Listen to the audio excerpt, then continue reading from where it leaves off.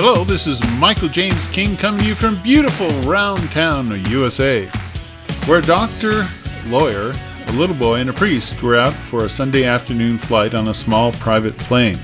Suddenly, the plane developed engine trouble.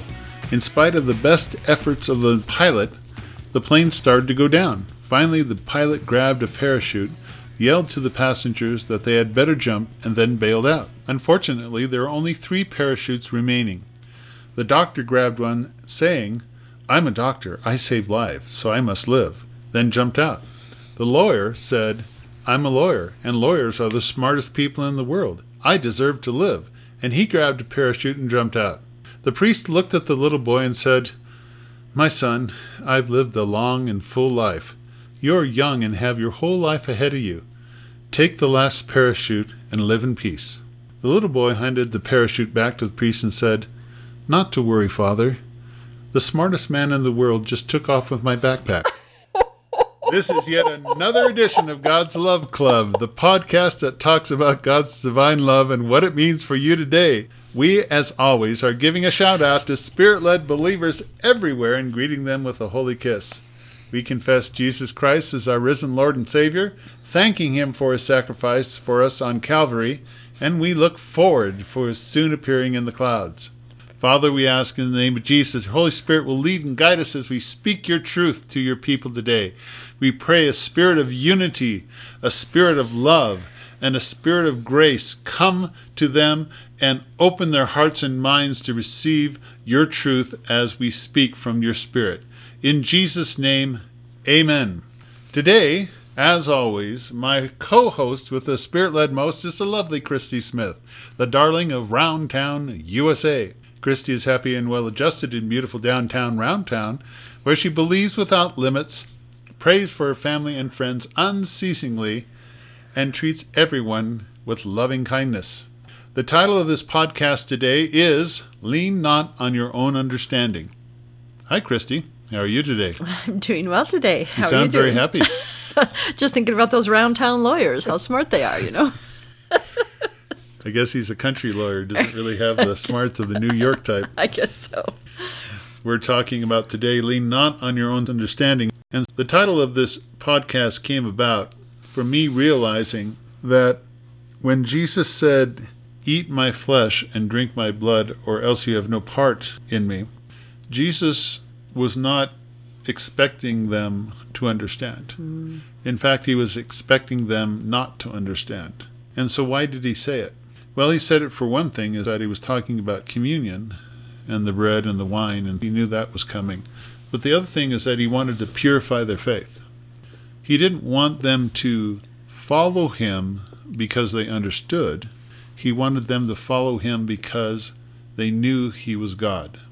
And this is something that I've been dealing with in my life too, because when I receive revelation from the Holy Spirit does not explain all the time why he says what he says. Yeah. And I know it's from the Holy Spirit because the same voice that always speaks to me on everything else. And I know from many different experiences that are proven to be true that this is the voice of my Lord. I understand also that it is a test of my faith to believe God even though I don't understand him. And so in these latter days, what I'm saying to those who are listening to the sound of my voice is that God is going to put you in a position where you're going to have to believe him simply because of your relationship with him and not because you understand his reasoning or motives. So that's the topic of today's discussion, and that's what I want to explore with you, Christy. And I want to let God speak to his people so that they can be prepared in their hearts and minds for that coming day. Yeah. You know, this tabernacle move of God that's coming on the world is an emphasis of what God has been about since he created the world. And there's a really powerful tabernacle scripture in the book of Proverbs.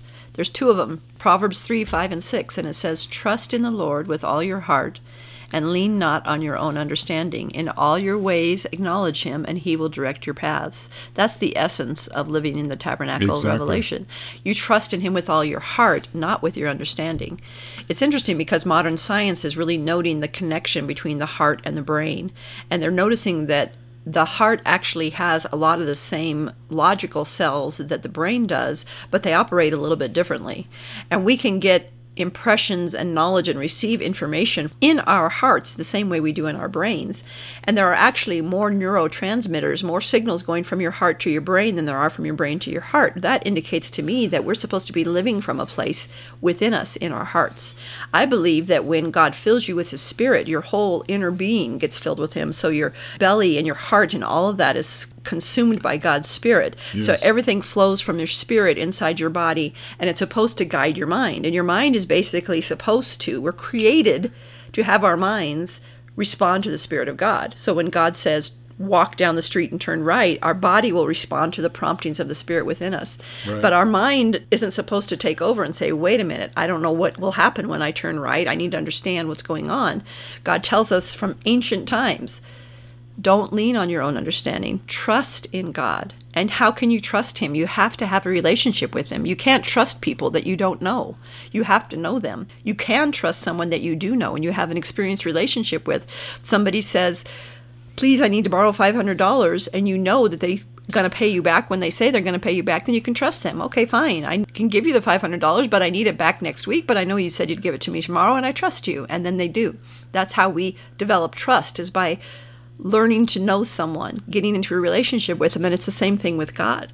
Exactly. In the coming days, such momentous events are going to take place both in and out of the church that our natural reason is going to fail us. We're not going to understand. It's just like the Pharisees who met Jesus.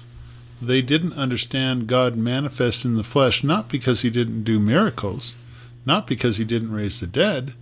It's because He didn't fit their doctrine. He didn't come in the package they expected, and so they rejected Him because of their reason. When what they needed to do is just say, no man can do these things except God be with him, and just accept Him for what He was. And this is essentially how Jesus is going to come again in the end of the church age. He's going to come through the body of Christ, and He's going to look terribly different than what we think He should be. And He's going to have all the power and all the signs of God, but He's not going to fit our conception of what should be. He's not going to be holding to your doctrine. Mm-hmm. He's not going to keep the commandments like you think they should be kept. He's going to hug people. He's going to kiss people. He's going to be a present tense God who just is in the moment. And this moment is going to come through members of the body of Christ. And the members of the body of Christ are not who you suspect they will be. They're not the big men that you see up in the pulpits. They're not the church eldership. They're not the authors. They're not the speakers. They're people that you would never suspect that God lives in. And they're going to come in places and in manners that will stumble your natural mind, and you'll say, no, this couldn't be God. So you're going to be faced at that moment with either accepting God for who He is or leaning on your own understanding. And if you lean on your own understanding, you're going to reject Christ just as much as the Pharisees and the Sadducees and lawyers and scribes rejected Him in the first century. And this is incredibly important to you because the church has been locked into doctrine to where if God doesn't come according to their doctrine, they literally cast out the Son of God for His namesake. Yeah, just like they attributed Jesus' miracles to Beelzebub. It'll be the same thing. Exactly. And even those who were following Christ at the time that He made the statement that you mentioned earlier, that unless you drink my blood and eat my body, you will have no part of me, there were a lot of disciples that were following Him at that time that left. They said, whoa, we can't do this. The interesting thing about God is that He doesn't feel obligated to explain Himself. If I were one of Jesus' disciples, I would have really encouraged him, wait, explain what you mean. Explain what you mean. We're not talking about cannibalism, are we? What are you talking about? Explain. All these people are leaving. Jesus felt no need to explain. And when He turned to Peter and asked him, are you going to leave me too? Peter's response was one of relationship with Jesus. Exactly. where else would we go? You have the words of eternal life. Did Peter understand what Jesus meant by drink my blood and eat my body? I highly doubt it. I don't think anybody understood it. And Jesus didn't explain what he meant as far as we know. But because Peter and the other disciples that stayed close to Jesus had a relationship with him, they knew he had the words of eternal life. I don't understand them, but I know they're of eternal life, and where else would we go? You are the one that we have the relationship with. You're the one that we want to follow. We don't understand the things that you talk about, but we know you, and we know that you're the one that we need to be with. That's the kind of relationship God wants us to have. If he has to stop every time he leads us and explain what he's doing, it really slows things down. He wants us to be available to say, Christy, go do this. And then I say, okay, I'll go do it right now, whether I understand it or not. Yeah, whether you understand it or not. See, what was happening is that this was before Jesus was going to be arrested and scourged and then crucified. And so the reality of the situation, if you didn't believe in him simply because you knew him and you accepted him for what he said personally, you were going to stumble anyway. You know, your person that had done miracles, that had fed the 5,000, who had walked on water, who had raised the dead, is now in prison, is now being scourged, and then shamed and dying in agony on the cross. And so if you didn't believe in him for who he was, who he said he was, because of relationship, you were going to scatter anyway. I mean, it was hard enough on the disciples to not deny him thrice. So in the coming days, we're going to be Christians not because we have a doctrine that proves that we know God. We're going to be Christians because we have an experience that tells us and informs us that we know God. And despite anything that goes on in the world around us, that relationship will stand. Where reason fails, our personal experience with God will endure. That's good, yeah. And this is important to a degree I cannot hardly emphasize enough. In my development as a Christian, I had to decide during the move of God, the move of tabernacles, whether I was going to listen to God or listen to my eldership. That was a terrible struggle in my heart and mind, because I came to that church and I decided that I was going to go all in and I was going to believe what they said. They had the truth, and I was going to preach that truth, and I had dedicated the last 4 or 5 years of my life to doing that.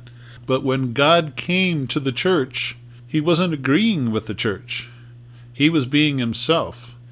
And I was confronted with whether or not I was going to accept God for who he was, who he said he was, who I saw him to be, or hold on to my doctrine. Essentially, I was a little minor Pharisee, caught between my doctrine and the manifestation of God. And I remember I had to make a conscious decision that come what may, I was going to listen to the Holy Spirit.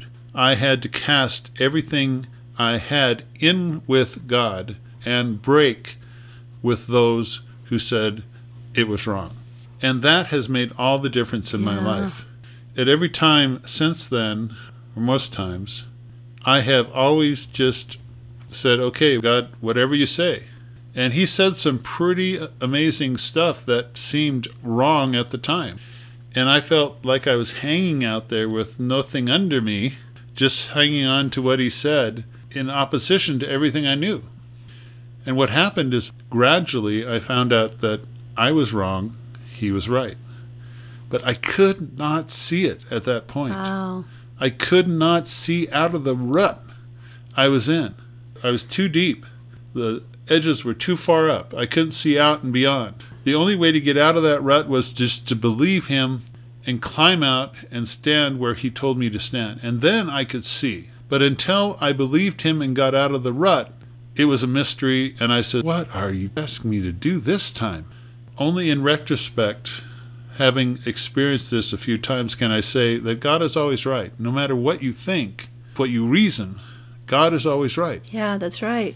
See, the interesting thing about tabernacles, this move that's coming that's different from what we've seen before, is that it is so individual. God will move on people to do what he wants them to do for their specific situation and their specific life and their specific calling. And the way that he manifests himself may look different from person to person. It used to be that you were in a church, everybody dressed pretty much the same, everybody listened to the same kind of music, everybody ate pretty much the same kind of food, had the same slang, the same Christianese. We don't do this, we do this because we're all part of the same Christian group. But what God is doing now is moving on people individually. And just like when Jesus was on earth and he healed people, we rarely see him healing people in the same way. Sometimes he would just say, go, and when you get home, you'll see your servant is healed. Sometimes he would just put his hands on someone and they would be healed. Sometimes someone would just touch his garment and they would be healed. Sometimes he would use mud. Sometimes he would tell them to go wash. There was always a different method. And I like that about Jesus because it illustrates that he moves in different ways. There's not a set path. If Jesus healed every single person the same way, the Christians would have adopted a doctrine of healing. This is how you heal people. You have to get this kind of a mud and you have to spit on it. You got to put it on their eyes. And that would be the way to heal people instead of just leaning into God and asking God to come and heal the way he wants to heal. And God wants to move on everybody. God wants to touch people, all of us in our deepest places. And God wants to show himself to the world. But he's not going to do it in a cookie cutter fashion. That's really what he wants to do in this tabernacle movement. So leaning on our understanding is a huge hindrance. God wants to do in this world things that go beyond our understanding. His thoughts are above our thoughts. His ways are above our ways. Why do we feel like we have to understand his ways? Why not just trust the person that he is and go where he leads us? When you pull back and you look at the whole picture, when you came to Christ, somebody probably spoke to you either individually from a pulpit that a man who literally died 2,000 years ago on a cross rose on the third day for your justification, and if you accept him as your personal Lord and Savior and say, Jesus, I believe, you're going to live forever in heaven. Now, to the natural man, none of that is reasonable. Right. You did not become a Christian because it was reasonable. You became a Christian because you took a leap of faith and you believed God for who he was. When you became Spirit-filled, people told you, well, there's a gift that God wants to give you. It's called being filled with the Holy Spirit. And when you're filled with the Holy Spirit, you're going to speak in a language that you never learned, and you're going to speak it flawlessly because the Spirit will give you the utterance. And you say, okay, where do I sign up? And you were filled with the Holy Spirit not because it made sense, but because you simply believed who God was. In the move of tabernacles that's beginning on the earth now, people are going to talk to you about being filled with God's love. And some girls is going to come up and kiss you on the lips and say, I love you. And you're going to feel God coming through her. And you're not going to kiss her back because it makes sense. You're going to kiss her back because you're led to by the Holy Spirit. In contravention of everything you've ever been taught.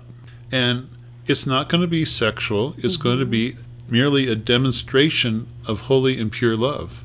And you say, wow, I didn't know this was like this. And again, you're not going to do it because it's reasonable. You're going to do it because you feel God doing it. And this is what it means not to lean on your own understanding. In everything that is really important to God, God wants you to simply believe him and receive him through that belief, because the natural-minded person is enmity with God. That's what got us into trouble in the first place. Eve looked at the fruit and thought it was desirable to make one wise. You could be like God. And in her mind, she wasn't listening to God. She was just wanting something that she thought could make her better. And so she disobeyed God, and that set the whole thing off. What we need to do is we need to forsake our natural minds and start listening by revelation to God and living by revelation as we're meant to be. God wants us to live a life of faith, because without faith it's impossible to please God. You can't live a life by faith if you know exactly what God's doing and you follow step by step. That's not faith. Think about Gideon, who was directed in leading the army, and how God told him to pare down the army, pare down the army, pare down the army, until he had not nearly enough men to fight these enemies that were coming against him.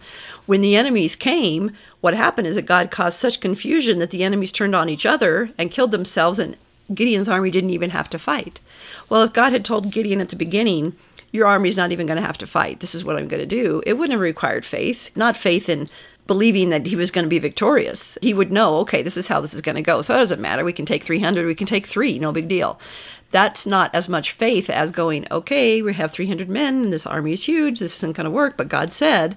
That's the kind of faith that pleases God, and that's how God wants us to live our lives. He doesn't want to have to explain everything. He didn't want to explain the drinking of the blood and the eating of my body, even though in retrospect we can say, oh, I see what he's talking about. He's talking about communion. He's talking about having him abide in us and abide in him.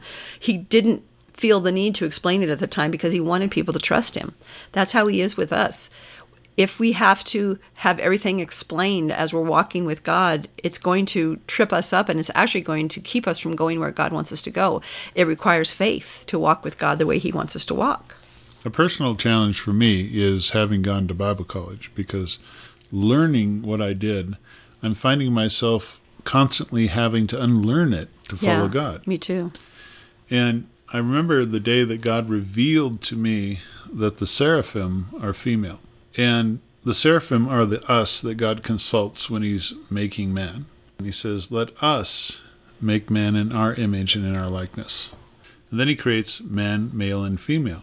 That is difficult for people to understand. Mm-hmm. It was difficult for me to understand because in Isaiah is before the throne of God and sees the cherubim, and it says it's he. And I realize that. And it says the dragon, that old serpent, is a he. And so how could Lucifer be a she? I've wrestled with that. God just came out to me and says, Lucifer is female. And I wrestled with that so much because my natural mind, my theological upbringing and teaching says that can't be, that goes against Scripture.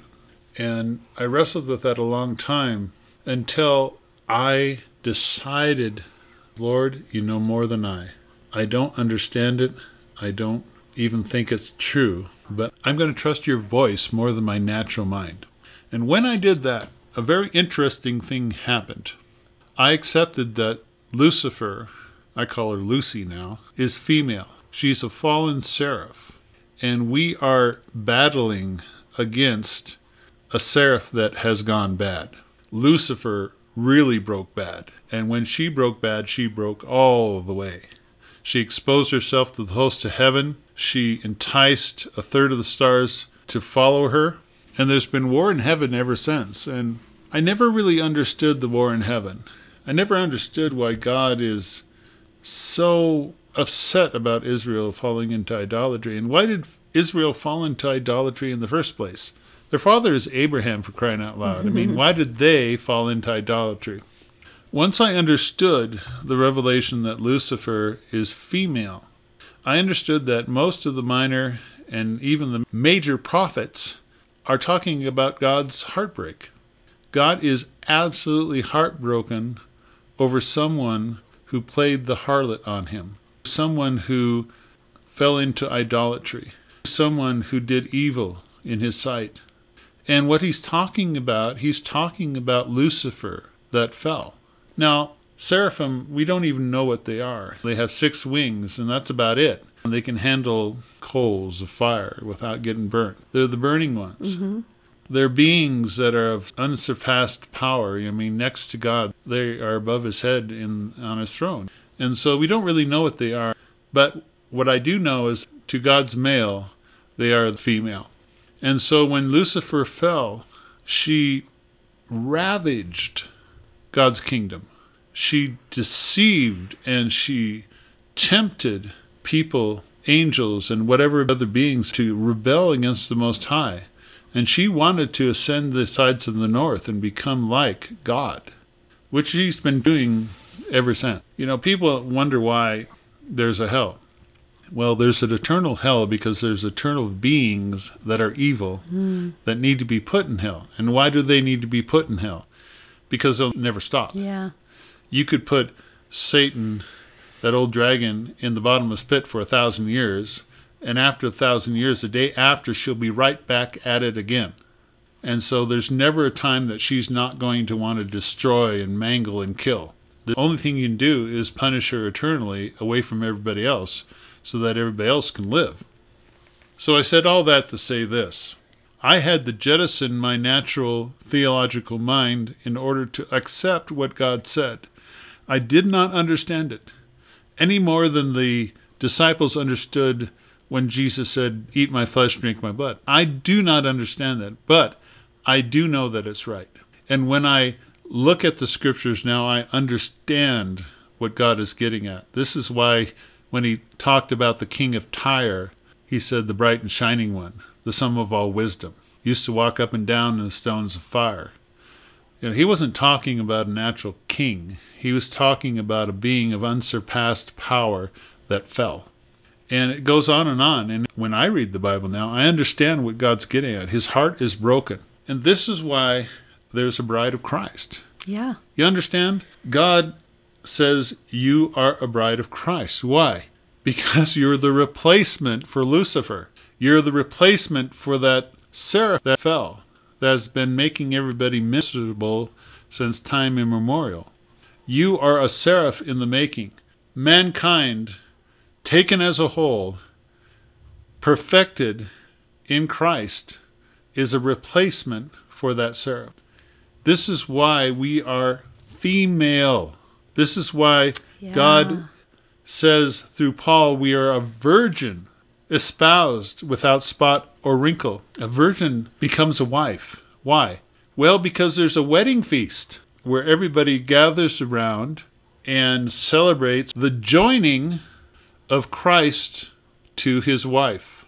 God manifests in the flesh, takes a bride and makes her a wife. She becomes a queen to replace Vashti, Lucifer. This is the mystery of the church. This is what's really going on. And had I held to my natural-minded doctrine, I could never tell you what I just said. I would never have been able to go there myself, and I could never tell you that. And I still don't understand it.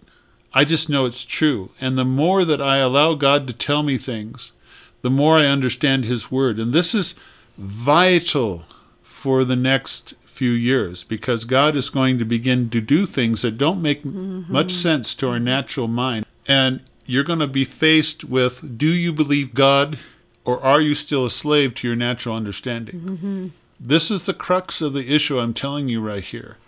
And no matter how schooled you are, no matter how experienced you are, you'll be faced with this. And how you answer this one question before God is going to, in large part, determine whether you follow after the Antichrist or make heaven your home. That's right. It's like we don't understand the concept of all the men and women of earth that come together are the bride, the female, to God's male, so that we can be the bride. And Jesus creates us pure and holy to present us to God, to replace what God has lost. And just like we can't understand those things with our natural minds, when we allow ourselves to rest in the Spirit of God, we can grasp the things that he is saying to us. The key to all of this is that we have to understand how to hear the voice of God. It's imperative that we each learn for ourselves how to hear God and how he is speaking to us. And that's another thing that we can't put in a doctrine and put in a lesson and step by step, because God speaks in many, many different ways. Exactly. And there are some people that experience God where they almost hear him audibly, or they see words go across their mind, or they experience some sort of a physical sensation in their body. Other people just have a knowing in their spirit that rises up. There are many different ways that God talks, and many different ways that God talks to each of us. He will talk to us differently. Sometimes you get just an impression of a word. Sometimes you just get a feeling in your spirit. Sometimes there's just a knowing that comes into your mind, but it's all from the Spirit of God. And unless we know what the voice of God sounds like, we're not going to be able to walk in this. It's very, very important that we each learn to have our own relationship with God, and through that relationship, learn to hear him. We can't tell you how to hear him any more than we can tell you to describe to us what your brother's voice sounds like when he calls you. Well, I don't know. It's male and he sounds like my brother. But when your brother calls and you pick up the phone and he says, "Hey, how you doing?" you recognize his voice because you know him. It's the same with us in our relationship with God. When we know him, and the closer we get to him, the deeper our relationship with him goes, the more we will recognize his voice. We won't have to question it. When somebody that you're really familiar with calls, you don't question and say, "Is this really you? Prove to me that it's you." Because we know them. We've heard their voice so many times, and they've called so many times, we know what it sounds like. That's how we need to get with God. Jesus promised us that his sheep would hear his voice. Exactly. This is not something that is only for a select few. Anybody that is a sheep of Jesus, that belongs to God, that is saved by the blood of Jesus, has the ability to hear his voice, and God wants all of us to be able to hear his voice. This is how we're going to navigate through these days and what God is doing. I remember when God told me to divorce my first wife. I had married a lovely girl from Bible college. She was a Bible college graduate. She wanted to be a minister's wife. I wanted to be a minister. And I married her according to the way that people thought you were supposed to be married. Did all the counseling and held the line before marriage. And we conformed to the doctrine of the particular church that we were at. And that went for about 3 years. And then God came in a move of his spirit to the church. I call it the Tabernacle Blessing. And he didn't agree with my choice of bride. And I struggled with it. I thought, no, that's a holy vow. I made it before God and man, and I promised, and I made a covenant, and all the things. And the more I fought against divorcing my wife, the more my wife and I fought. It was horrible. I was getting blessed so much by the move of God, but my wife and I were just fighting like cats and dogs. And I was holding strong, though. I had faith for my marriage, and God was going to heal my marriage, and I was doing what the counselor said to do, and God just didn't agree. And I had to come to the realization that where God was calling me to go, my wife could not follow. And I had married her not by God's direction. I married her because she was a good woman of God. She wanted to be a pastor's wife, and she was a good choice according to my reasoning. And she was a good woman. It wasn't that she was bad. She just wasn't the one that God wanted me to be with. And so I finally had to come to the realization that God wanted me to divorce my wife against every doctrine, every precept, every teaching I had been taught for the last 5 years. And so I did. And the moment that I obeyed God and told my wife that I wanted a divorce, we got along famously. Wow. All the fighting stopped. We lived in harmony until we got the divorce. We didn't fight over our stuff. When I yielded to God, he just smoothed the way, and we got divorced. Now, it was difficult. We had 3 years of a life together. Other people around us, frankly, made it more difficult than it needed to be. They were very judgmental. But as far as her and I, when I followed God's will, all the problems stopped. And she was disappointed, I was disappointed, but we had a divine divorce from God. And I gave her everything except I kept the little business I had, and we went our separate ways. And to the day that she passed away, 10 years later, she didn't change her last name. And we always had a cordial relationship. And so that really taught me that I needed to listen to God and do what he wanted me to do, even though it made no natural sense to me. And you really hit the nail on the head in saying that the most struggle that you got was the external people looking at your choice and saying it was wrong. Telling me what I had to do. Right. And both of you and your spirits obviously knew that was right because you both had a peace about it when the decision was made. That's where our natural mind trips us up so much, is people-pleasing. Trying to do what people around us are telling us to do, or what people are telling us they think God wants us to do, but it's not based on God. I remember myself coming into the spiritual connection movement. I didn't know anything about it. God didn't explain it in detail. He just manifested a spiritual connection between me and another person. It was something neither of us had ever experienced. I had never heard of it anywhere, but there was just deep, close connection. We could sense what each other was feeling. We could pray for each other really on point because we knew exactly what was going on. And when we made it known to people around us, there was a lot of resistance. People said, that can't be God. Well, why not? Well, because we don't see it in the Bible. Well, actually, there are many examples of it in the Bible, but, well, no, it doesn't fit with our doctrine. This can't happen. This is an inappropriate relationship. How is it inappropriate? There's nothing immoral or sexual going on. It's just a close spiritual connection. It's something that God has done. Exactly. Oh, we don't think that God could have done that. Well, he did. And there was no way that I could be convinced or the other person could be convinced that it wasn't God. But it got to the point where I had to make a choice. Am I going to follow God? Because I knew that he was leading me in this, and it was a springboard into greater things in God, not just about spiritual connections, but about listening to him and following his lead and getting in the sync of what God was really doing right now on the earth. So I could grab hold of that and go where God wanted me to go and risk losing everybody that I loved and knew, or I could have just given in to my own understanding, my desire to please people, my desire to not destroy relationships, and rejected what God wanted. And the choice was mine. And I remember having to make that choice. And I made the choice. I want to follow God. I want to do everything that God wants me to do. And I'm really willing to give up whatever I need to give up to get there. But it was tough. It caused a break, and I lost a lot of stuff that I had, most of the people that I loved. And it took me into something that I didn't understand. But the more you walk in what God leads you to, even if you don't understand it, the more it just opens up to a beautiful place. The place I'm in now in God and in my life is beyond anything I thought I could ever experience. It's absolutely beautiful. And painful sacrifices were made that are still painful, but our own understanding can keep us stuck where we think we should be based on our understanding, or where we've been taught we should be, or where other people tell us we should be. If you had done what the people around you had said and stayed married to her, there would have been a lot that you wouldn't have been able to walk in God. And it's more important to obey God than obey man. We need to remember that. And if our own understanding contradicts what we know God is leading, we have got to go with what God is leading. Exactly. That's the essence of lean not on your own understanding. And this is what the essence of a spirit-led life is. You don't walk according to what you know.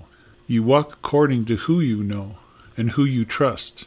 You don't walk according to what you understand. You walk according to what he says. Right. And if he says something that doesn't make sense, you still follow him because you know his voice. You're a sheep. There's no place else for you to really go. And when a sheep goes away from the shepherd, there's wolves, there's lack of food, there's lack of water, there's lack of shelter.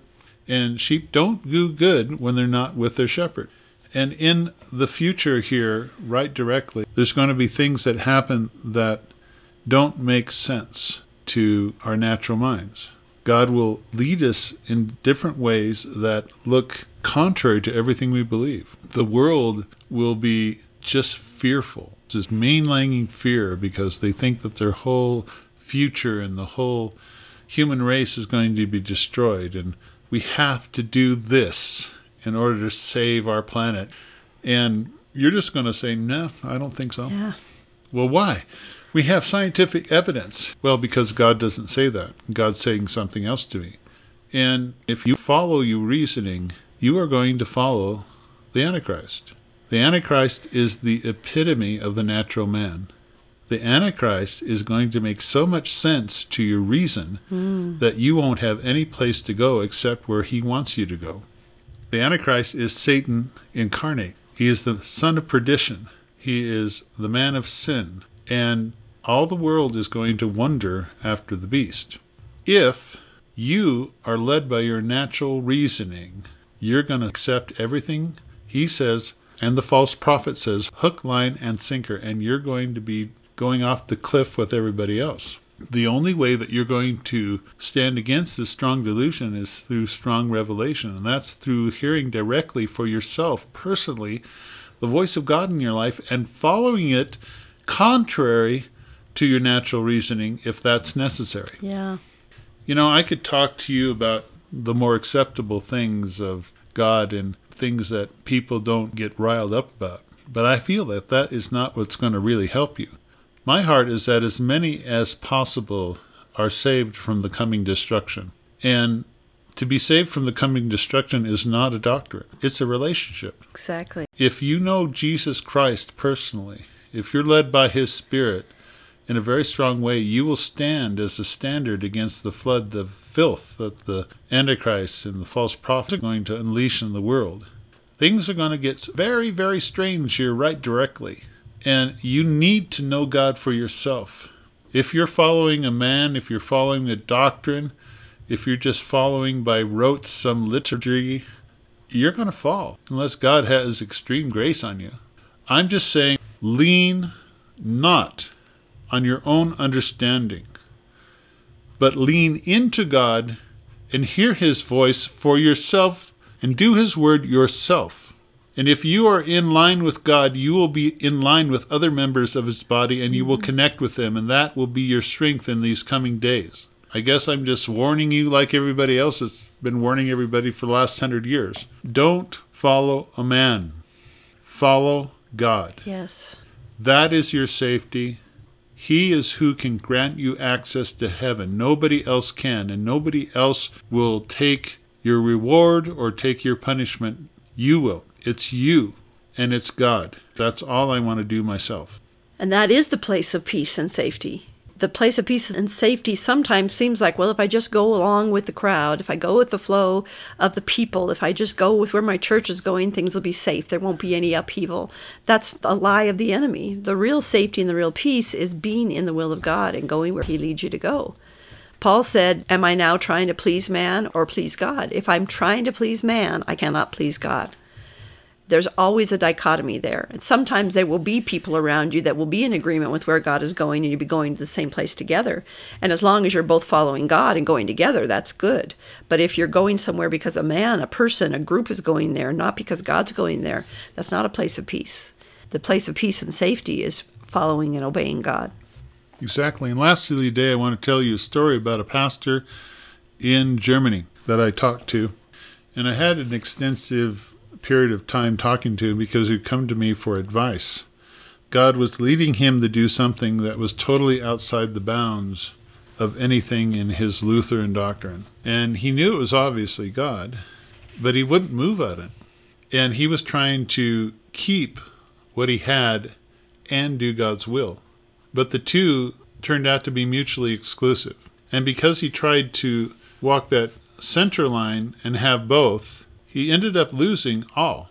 Wow. He lost what God was leading him to do, and he lost what he already had, until he ended up in America selling insurance. I mean, that's so cliche.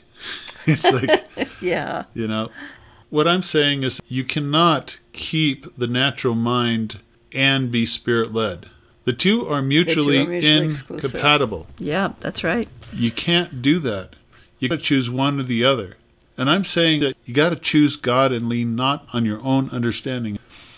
I think I understand this because the spirit of revelation is upon me. I see it so clearly. I think everybody should do it. And I understand that it's easier said than done. Yeah.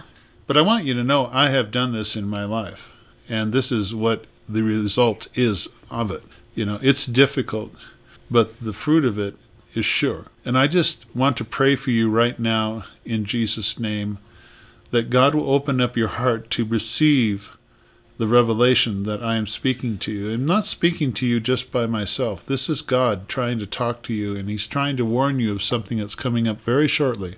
Father, in Jesus' name, I ask that your Holy Spirit will penetrate the hearts of those that are listening to this podcast, and that you will open their mind to your revelation about leaning not on their own understanding, but giving everything they have to you and to hear your voice and to do your will personally. I pray, Father, that these spirits of fear and spirits of trepidation they have, I pray that they would be pushed out of their mind right now so that they understand that your voice alone is who they listen to, and that they need not that any other man teach them save your Holy Spirit. I pray, Father, that you give them courage. I pray that you give them a determination to be your sheep no matter what. And in these coming days, Father, I ask that they hear only your voice and they follow you and not anyone else, because you are the great shepherd. You are the master of their souls, and you care for them, and you lead them beside still waters and into green pastures. And I pray, in the name of Jesus, when all these things are coming to pass on the earth, that they shall be in peace. They shall be fed, and then they should be taken care of by you, because you honor what they have done by listening to your voice and doing your will in this age. In Jesus' name, amen. Yeah. Well, there you go. The deep things of God for you to revel in. Chew on this week. Yeah, it's a big bone. Anyway, we love you so much. We thank you for taking your time to listen to the end of this podcast. You know, it's always so special to us when you actually make it to the end. We give you another gold star. And if you've done more than 10 podcasts, you get a platinum star. Ooh. Yeah. You are here because you desire God. Take that which you find good and hold it fast. Yeah. What resonates in your spirit is what God wants you to hold on to and dig into. The tabernacle experience is a smorgasbord, and everybody goes and gets what's appealing to them and what they feel that will taste well. And that's okay. You don't have to eat everything. You'd be fat. Right. Anyway, you guys have a great week. Be blessed. Be safe. Let God lead and guide you. And we'll talk to you next time on God's Love Club. Bye-bye. Bye.